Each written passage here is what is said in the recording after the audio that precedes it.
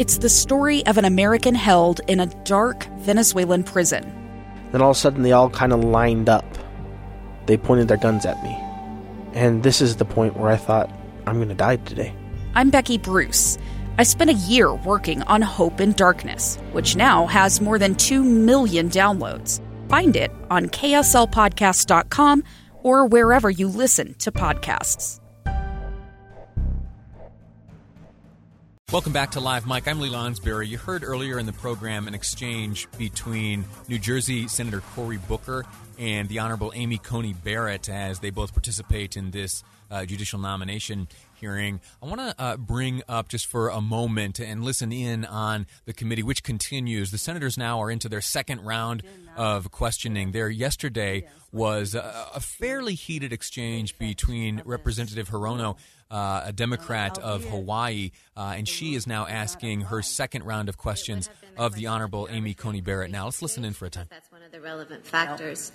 But, the laborious study that I did in the public charge case responded to the arguments the parties made and the complex statutes that Congress has passed in this area, including the welfare reform. Judge Barrett. Yes? I'm sorry, too. I don't think you even mentioned arbitrary and capricious standard. So let me move on. Yesterday, Senator Graham asked you about how unlikely it would be to overturn Supreme Court precedent on a range of issues. And you said, quote, judges can't just wake up one day and say, I have an agenda. I like guns. I hate guns. I like abortion. I hate abortion. And walk in like a royal queen and impose, their will on the world. You have to wait for cases and controversies. But I don't think that's an entirely accurate picture, because certain justices have been using their opinions to signal interest in addressing various issues, particularly those undermining workers' rights, civil rights, even inviting challenges to longstanding precedent. In fact, as Senator Whitehouse explained this morning, just 2 years ago, the Supreme Court overturned a 41-year-old precedent. Talk about reliance on a precedent. This precedent was called Abood, which protected public sector unions, and Justice Alito engaged in a six-year campaign. And I just have this chart to show you that he was very persistent in signaling that he wanted to revisit Abood. So in 2012... All right, we're going to step back away from this. If you're interested in Abood and public sector unions and what's being discussed right now, you check that out later on. I was anxious to hear from Judge Barrett to see how she responded to that question, and yet Ms. Hirono of Hawaii moved away quickly from the question and an opportunity for Judge Barrett to respond. All right, for the next few minutes before we go to break, I want to talk to you about something which was, well, hold on a second.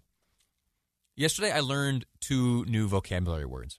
Yeah, they were taught to me by Utah Senator Mitt Romney. Now, yesterday he put out a statement. I'm going to read that to you in a second, but we need to do a little bit of background education here. Because there were 2 words in the very beginning. Well, no, I heard of one of these words. I just didn't use it too commonly. But then there was another word, which I hadn't heard. So here are the 2 words. I'm just going to use the Google pronouncer because I wasn't sure how to pronounce them myself, and I was a little nervous to pronounce one of them, if I'm honest. You'll hear it here. Morass. Morass. Morass. Morass. Okay, morass. The word morass. All right, file that one away. It means an area of muddy or boggy ground. Morass. An area of muddy or boggy ground. That was word 1. Word 2. Vituperative. Vituperative. You got that one? Vituperative. Vituperative, meaning bitter and abusive. Vituperative and morass. Okay, those 2 words you got to have filed away in your lexicon because they were used by Senator Romney as he delivered a fascinating statement. Let me read it to you in part, and then we're going to, in the next segment, look at and speculate what is Senator Romney's long game. He's a fascinating character. He has lived an interesting life, an accomplished life, and he is not one to sit down idly. And he, while a bit older, still has his health and I think has much ahead of him yet to accomplish. What does he want to accomplish? We'll speculate as to that next. But first, this interesting statement to come from Senator Romney just yesterday. He writes, quote, "I have stayed quiet with the approach of the election, but I'm troubled by our politics, as it has moved away from spirited debate to a vile, vituperative, hate-filled morass that is unbecoming of any free nation, let alone the birthplace of modern democracy. The president calls Democratic vice presidential candidate a monster. He repeatedly labels the Speaker of the House crazy. He calls for the Justice Department to put the prior president in jail. Again, we're reading here from a statement released by Senator Mitt Romney just yesterday. He continues, he attacks the governor of Michigan on the very day a plot is discovered to kidnap her. Democrats launch blistering attacks of their own, though their presidential nominee refuses to stoop as low as others. Pelosi tears up the president's State of the Union speech on national television. Keith Olbermann calls the president a terrorist. Media on the left and right amplify all of it. The statement from Mitt Romney continues, the rabid attacks kindle the conspiracy mongers and the haters who take the small and predictable step from intemperate word to dangerous action. The world is watching America with abject horror. More consequently, our children are watching. Many Americans are frightened for our country, so divided, so angry, so mean, so violent. And the last paragraph here in this statement released just yesterday by Senator Mitt Romney reads, it is time to lower the heat. Leaders must tone it down. Leaders from the top and leaders of all stripes. Parents, bosses, reporters, columnists, professors, union chiefs, everyone. The consequence of the crescendo of anger leads to a very bad place. No sane person can want that. So what do you think about that? 57500. That's the Utah Community Credit Union text line. I want to hear from you. We have just read one of the more lengthy statements released by Senator Romney in his tenure as a senator. Typically, quotes like this are a bit more brief, and it's interesting to see such strong feelings communicated in this way. Again, the point from Senator Romney, it's time to lower the heat. Leaders must tone it down. Leaders from the top and leaders of all stripes. Do you agree? Do you agree with his characterization of our country right now? Are our children watching? Is the world watching America with abject horror? 57500. That's the Utah Community Credit Union text line. We're going to take a break right now, and when we return, I'm going to ask you, what do you think is Mitt Romney's long game? What's his plan for after the Senate? Does he have a plan, or will he retire from public life following his time in the Senate? Well, what if there were a place for him in the Biden administration should that arise? Yeah, there are some speculating that a Biden victory may mean a place in the presidential cabinet for Senator Romney. I'll share those speculations next with you on Live Mike. I'm Lee Lonsberry, and this is KSL News Radio. Welcome back to Live Mike. I'm Lee Lonsberry.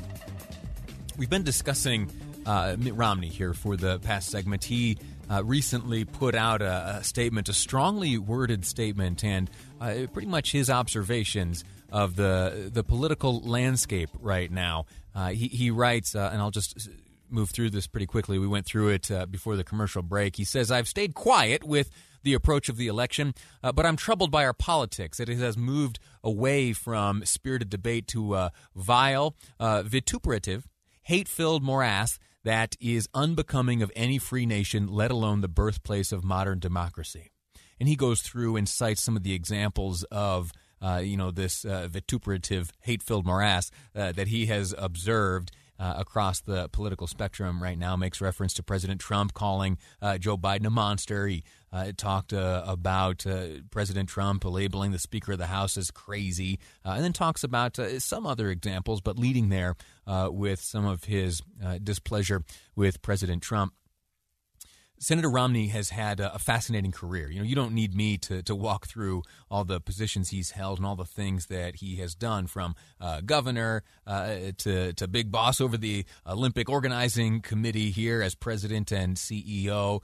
As I mentioned, governor of Massachusetts, senator now representing the great state of Utah. Also, presidential candidate, Republican nominee for president. Don't forget that. In fact, that was when I got my first taste of like political journalism, really, as I was working for Doug Wright then. One of my assignments was to kind of crisscross the country and follow Mitt Romney around as he sought to defeat Barack Obama and become president of the United States himself. It was a fascinating time, and I got an interesting look at the senator and learned that he's a bit more dynamic and interesting, I think, than many give him credit for. Now, with that said, there were some polling results released here recently. Romney seeing now, in terms of favorability, enjoying just 45% of support from Utahns, and specifically looking at Republicans, it is just 39% of Republicans holding a favorable view of the senator. This, according to a Y2 Analytics survey, which was conducted online, about 1,200 participants, and the date range for that. It's important to follow, especially these days when news changes so dramatically and so rapidly, the date range within which surveys are taken. And this one goes from September 26th to October 4th, so relatively recent. And then margin of error, if you're curious, 3.7. That's pretty low, right? So the lower the margin of error, the more, I don't want to say reliable, but at least the more robust and professional the survey, at least in terms of like accepted survey standards. So again, 45% favorability among Utahns at large, and then if you ask just Republicans, Senator Romney enjoying only 39% favorable view. Now, why do I bring this up? Why am I talking to you about Senator Romney here? First off, it is that regardless of how you view him, his resume is impressive. You would be hard pressed to find. In fact, I tried this once, and I didn't spend as much time as I should have because I believe there are answers out there. But I had a tough time finding someone in American history who had gone from at one point representing as governor one state and then later representing another state as a senator. And I'm sure in like revolutionary days there are plenty of examples of this, or at least more so than in modern times. In modern times, it's unheard of. Senator Romney has done something singular here in modern times, and that on its own is admirable, impressive. But you'll have to decide for yourself if that admiration and impressiveness continues into his politics for you. But let's ask ourselves this question: what is his long game?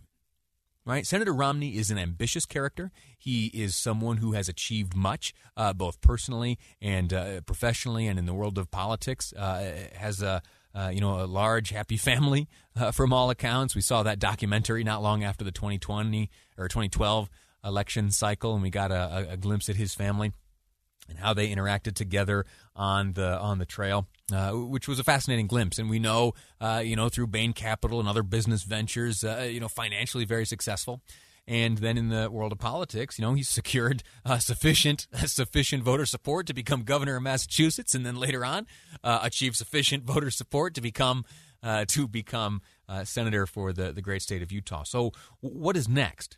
He's an older man, but he's not so old to disqualify him from something to come after his current Senate seat. Should he, not seek to be reelected? Which that's could be an answer to this question. What's next for Mitt Romney? Maybe more time in the Senate. I don't know. The reason I ask this question is because I got my hands on a document just yesterday. It was essentially a PowerPoint deck. And PowerPoint deck prepared by a lobbying and law firm out of Washington, D.C., Brownstein, Hyatt, Farber, and Schreck. And what this PowerPoint presentation does is it takes all of the potential positions available to a Biden administration. So it makes a number of assumptions. It assumes first that Joe Biden wins the election in November, is sworn in as president in January, and then goes on to fill his cabinet. This deck here, these predictions by this lobbying firm, which is massive. All right, this isn't just one of your what do you call them? The word escapes me, but this is big league stuff. This is a big league firm. They have offices across the country. They employ hundreds of hundreds of lawyers, and beyond that, many supplemental employees. It's no joke. They've had their hands and eyes in their work in a number of just massive chapters of U.S. history. And they have put together a list of predictions, which would be a list of predictions of key positions the Biden administration may take, and they take a hypothetical look at those individuals who may fill cabinet positions in a hypothetical Biden administration. Real quickly, in terms of policy proposals, the firm predicts that Biden will early on focus on these key areas: tax, financial services, healthcare, benefits, education, minimum wage, small business, trade, environment, and infrastructure. Now, for us Second Amendment people, that is a welcome prediction. Should Joe Biden assume the presidency, to see that the prediction, at least from this firm, that Second Amendment is not high on the list of policy positions the Joe Biden would focus on, that's very good. All right, now let's move down here because I only have about a minute left. I want to share with you some of the predictions for the cabinet positions. There's one here. U.S. Trade Representative. Yeah, Pete Buttigieg. There's a prediction there. Now, Secretary of State. It's predicted that one of three people could fill that role. One, Susan Rice. Two, Tony Blinken. You know Susan Rice. Blinken is a foreign policy advisor for the Biden campaign. And third, Mitt Romney. Mitt Romney of the Republican Party. Could you see Mitt Romney as Secretary of State? 57500. That's the Utah Community Credit Union text line. Quick break. When we return, are you traveling for the holidays? Let me know. That's next on Live Mike. I'm Dave Cawley, investigative journalist and host of the podcast Cold. Don't miss Cold's new Season 3, where I look into the unsolved disappearance of Cherie Warren, a woman last seen leaving her job at a Salt Lake City office in 1985. Police cast suspicion on Cherie's estranged husband and boyfriend, but never made any arrests or recovered Cherie's remains. Find Cold Season 3, The Search for Cherie, anywhere you get your podcasts.